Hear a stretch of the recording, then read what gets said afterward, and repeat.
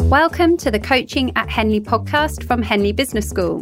This podcast is for anyone interested in exploring the question, why coaching? Here, you'll be joining us in our conversations as we aim to spark provocative thinking, research, and practice in the discipline of coaching. In the Coaching at Henley podcast, we share our thoughts, experiences, and views on a vast range of topics linked to coaching and behaviour change.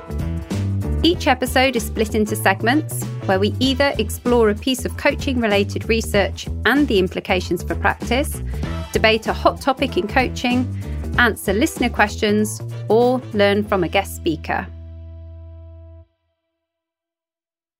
Hi, and welcome to the Coaching at Henley podcast. I'm Rebecca Jones, an Associate Professor in Coaching, and I'm joined in this episode by my colleagues, Aboudi Sharbi, a lecturer in coaching. Hi, Aboudi.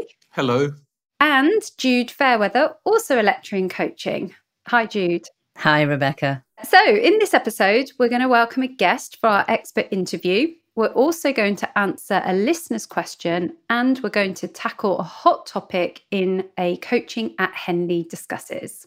So first of all, we have our Coach Expert interview, which is where we share insights into practice from a subject matter expert. And I'm very happy today to welcome our guest, Narendra Laljani, who's a management educator, a consultant, and a CEO coach with over 25 years of experience in leadership development and helping organizations to become more effective. He's worked at board level with international corporations and has also taught on several leading MBA programs.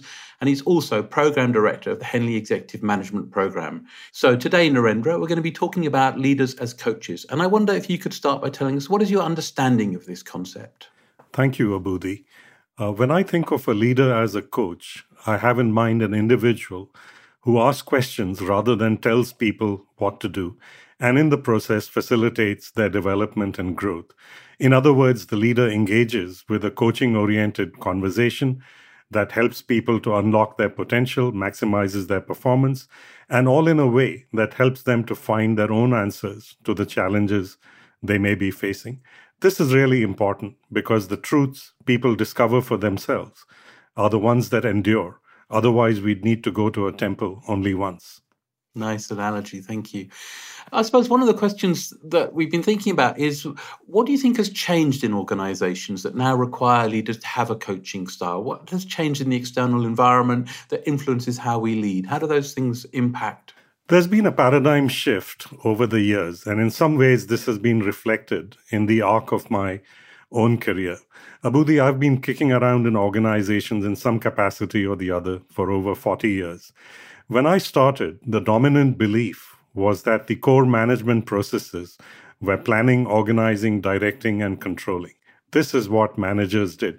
You set objectives, identified a way forward, set up the right structure, told people what to do, and controlled everything through metrics.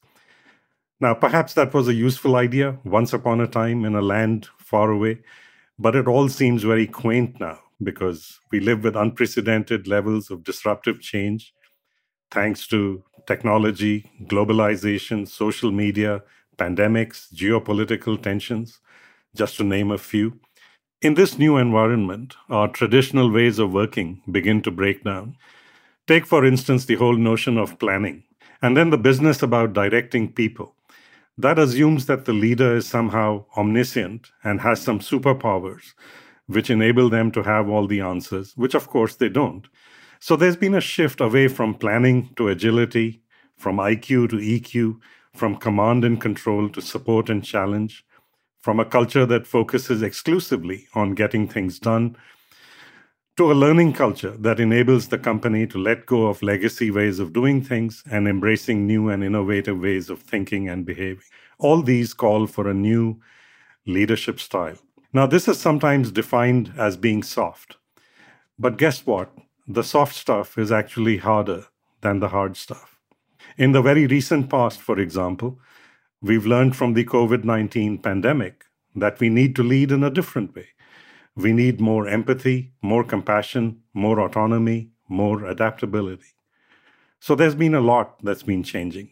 And what do you think are the benefits? I mean, I think you've already touched on this a little bit, but what do you think are the benefits of leaders having a coaching style? Oh, there are so many compelling reasons for adopting a coaching style, and I can think of a few off the top of my head. Such a style enables new insights and perspectives. It enables a sense of inclusion. It generates commitment and is developmental. And as a result, you improve the quality of decision making, you accelerate innovation, you foster greater levels of employee engagement and retention, and identify talent. Of course, you also contribute to the development of the next generation of leaders, and that's a legacy that will long outlive anything else a leader might achieve. That's a lot of benefits, isn't it? And I suppose if we want to be successful when we introduce coaching as a leadership style, what are some of the conditions that need to be present for organizations to achieve all of those benefits that you're outlining there? That's a great question. I guess the first thing is that the organization needs to have a commitment towards building a sustainable culture, and very importantly, a recognition that this takes time.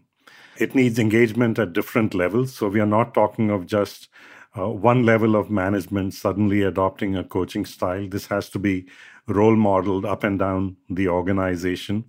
We obviously need to support leaders with the right tools so that they can be effective in this style. And it'll also require some reshaping of the performance appraisal process. So the focus is not just on the hard deliverables, but also how things got done and how people have grown in the process. And are there any circumstances, when coaching as a leadership style is not appropriate? I think effective leaders have a range of styles and an ability to discern what's appropriate when. And my psychologist colleagues describe this as behavioral complexity. I think that's a critical leadership attribute. And therefore, I certainly would not suggest that a coaching style is best in all situations. For example, a crisis where the organization doesn't really have the time to engage in conversation and dialogue, where speed becomes essential. There's often, as you know, a trade-off between speed and sustainability. So when speed is important, I guess it needs an assertive leader who calls the shots. Sometimes it may be that an important mistake may be made, which could have long-term consequences for the organization. And if the leader spots that, I think he or she needs to intervene. So there are situations where coaching may not be the most appropriate style. And of course, it may also be that you have a very high performance team when you just want to stay out of their hair. So while it's a very valuable style, I think it needs to be seen in a wider context that leaders need more than one way and the ability to discern what's appropriate when. Thank you, Narendra. We've got time for one more question. And for people listening who might be interested in developing coaching as a leadership style, how might people get started? I guess we can all get started by practicing a few simple disciplines. I think the first step is to invest the time and effort and make yourself available for having coaching-oriented conversations. I'm emphasizing this because often this seems like a slow and tedious way of working when you first embrace it. But then you need to remind yourself of the long-term prize. So that's the first step, making the time and space. Secondly, you need to resist the urge to tell. And this is hard for many managers and leaders for whom being assertive and authoritative may well be part of their success recipe. So you need to remind yourself, as Marshall Goldsmith says, that what got you here won't get you there. This is a lesson in humility, which we all need to practice. The third is to ask open-ended questions that change the dynamic of the relationship as well as the nature of the conversation. For example, one of my favorite questions is, what have you learned recently? Once people have recovered from their surprise at being asked such an unusual question in a business context, they will surprise you with their insights. The fourth, I guess, is to listen actively, to listen not only to what is being said, but also to what is not being said. And finally, you need to be open-minded. There's an old Indian proverb that is a useful reminder. It says that the mind is like a parachute. It works best when it is open. And then if you're really serious about making a difference to your team as well as to your business, then you should consider investing in some formal development, such as Henley's new offering, the Leader as Coach. Thank you, Narendra. It's really rich answers. Thank you so much for joining us today. A pleasure to talk with you. Thank you. It's been a pleasure. Thank you for having me.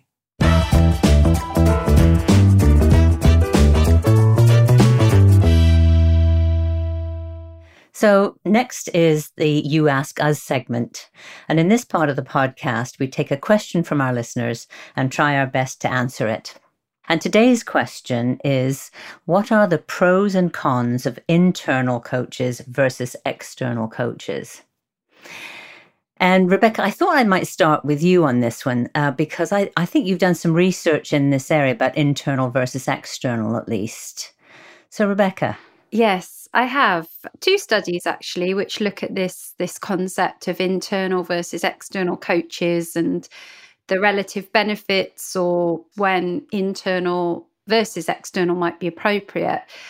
I suppose the main finding that's of interest here, perhaps, and it's a bit of a controversial way to start this discussion because it's from my meta-analysis, which I published in 2016. And this compared whether internal coaches were more effective than external coaches or vice versa. And we'd actually predicted that external coaches would be more effective, and we'd formulated some reasons around that. We felt like an external coach might provide more assurances of confidentiality, which is important in coaching compared to internal. But we actually found the opposite was true in that study. So we actually found that internal coaches were more effective than external coaches.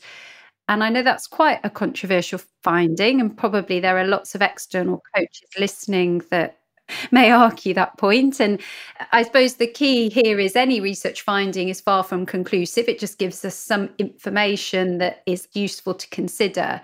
In the context of that finding, the reason that when we reflected on it and thought, well, why have we found this? We wondered whether perhaps internal coaches had that understanding of the organizational context, which was particularly impactful. So it helped accelerate the impact of coaching because they could provide that insight into the climate and culture of the organization, which is particularly useful. But yes, that's one of the things that we found in our research. Fascinating. And Abudi, what are your thoughts around this? It's very interesting to hear that research, and I'm definitely one of those external coaches who would have disagreed with that view. And I suppose I think that I totally get the idea that an internal coach will have the knowledge and understanding of the territory, but I think sometimes that can actually get in the way of the curiosity that an outsider might bring. So that's my kind of initial response. And that's always been in the past my argument for why external coaches could be better. And there's an anecdote that was around in the early days of coaching that the Australian Olympic swimming team had a coach who couldn't swim. And there's something quite powerful for me about that idea that we don't have to know the sector to be an effective coach. You bring up for me is this the idea of collusion, that there's more possibility because the internal coach actually knows more about the organization, that they might collude more with the leader. And that may or may not happen, of course, but there's more potential that might happen. But for me, having run in the organization that I last worked for, I ran the internal and external faculty. I found value in both. And that was really important, how we distinguish between where we used both. And one of the things that internal coaches has done is a bit of a democratization of coaching in the organization, allowing, because the cost is lower, allowing more managers or people to actually be coached in the organization.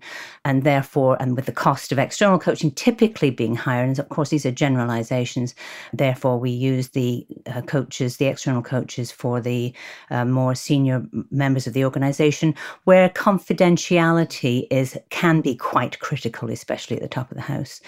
So those are some of the initial thoughts that I had. Rebecca, what additional thoughts do you have? Yeah, I was just thinking there about the influence and the importance of what the coachee perceives as important. And we know this from lots of different psychological experiments. And in fact, the reason why medicine trials are double blind is because the power of what we think will work is so powerful. So you don't know whether you've got the placebo or the actual medicine. And equally, the researchers don't know who's having what, because that perception of this is going to make a difference is so powerful. So what that got me thinking about in a coaching context is, what does the client think will make a difference? Do they think that the internal coach who knows the organization inside out is going to make a difference? Or do they want the external coach who's going to bring in perhaps that credibility or confidentiality or that external expertise? And it's linked to that idea of, do we need a coach who's got experience of working in the sector? You know, I know many coaches who have made very successful careers because they've left a particular profession and then they've gone on to coach people working in that same profession. But as Abudi said, you know, that, and in fact, I'd say what we reflect on most of our programs at Henley is that isn't necessary. And in fact, sometimes it can get in the way. But I suppose if the client feels it's necessary, that in itself is enough to make the difference. And I think that's an interesting way of looking at the internal versus external debate, is what does the client feel that they want or need?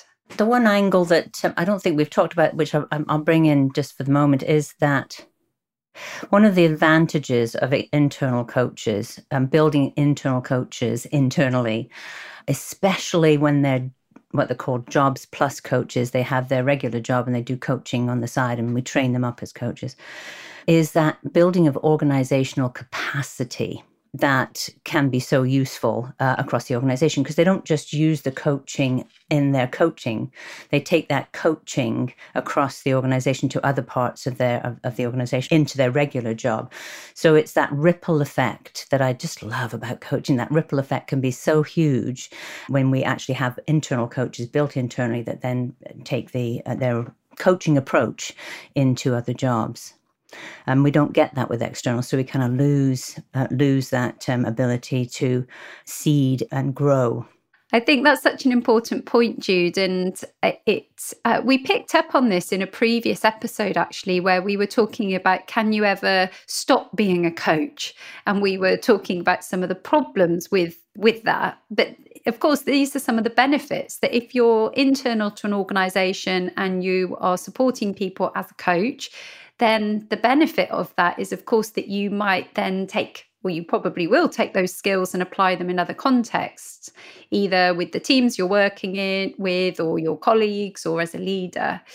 I think one important point here, actually, that we haven't made is to distinguish between internal coaches and leaders who coach. So we've just heard from Narendra about the benefits of leaders as coaches.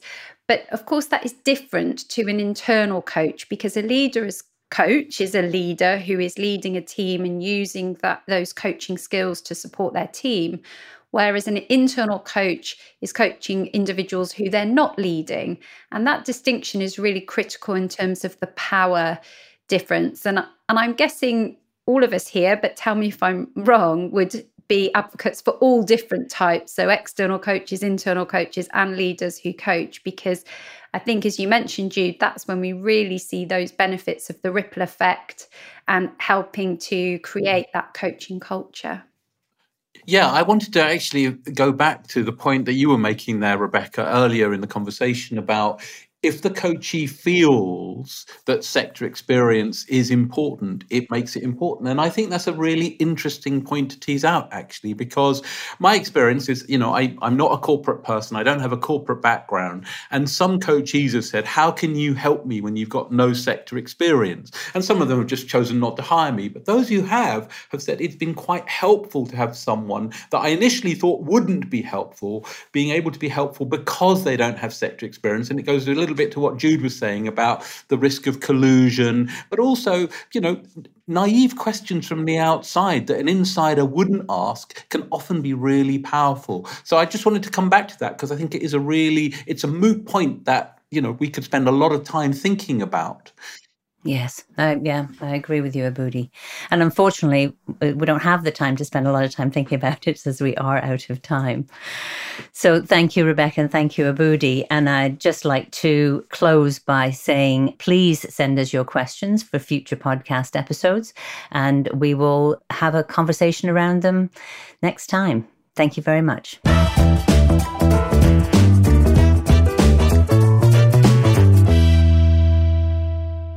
So this is the part of the podcast where we have a hot topic in coaching and we share our views with the aim of provoking our thinking. So with Coaching at Henley Discusses, we want to encourage open discussion, reflective thinking, and learning from one another. So our topic for this podcast, Coaching at Henley Discusses, is when contracting for coaching in an organisation, who is the client? So, Jude, Abudi, what are your thoughts when contracting for coaching in an organisation? Who is the client? Well, I think this is such an interesting topic, and it's one that we spend time actually in the class talking about because people bring it up. And the question typically rotates around whether the organisation is paying for the coaching or not. So that typically comes up. But it's interesting to think about the word, what is a client? So the word client. And for me, I think of the client as somebody who receives services, just to be quite simplistic, nothing fancy about that. And ultimately, I personally believe the coachee's system is the client because of the ripple, as I mentioned in the other conversation, the ripple effect of coaching in an organization. So when I'm contracting an organization for coaching work, I think about, at least what's underneath what I'm thinking about is what's the work that needs to be done in the coaching relationship that enhances the partnership between the coachee and the organization that's in service of all stakeholders. And obviously the organization is often represented by the line managers. How do we actually set that up? And within that, because the relationship with the other person with the organization includes personal work for the individual, so that they are in better relationship, if you like, or a different relationship with the organization, it encompasses the whole bit. And then, of course, it's about what's required of the system in order to make that happen effectively. And then that's when the contracting piece comes in, how that's shaped. So I'll stop there, but that's kind of where I start in this topic. What about you, Abudi? So I suppose, I want to pick up again on what you said, Jude, about this definition or what we understand by client, because client is a very big word. And I think it might be helpful, and this is how I tend to think about it in these three-way situations, is that the organization is the customer who's buying a service, and the coachee is the person receiving the coaching, and how to manage the tension between those two different relationships. When we're coaching an individual who's paying for their own coaching, of course, they are the client and the coachee and the customer. And in an organizational setting, the organization is the customer, but the coachee is the client of the coaching, if you like. So I think it's useful to think about the different meanings of client in this particular setup.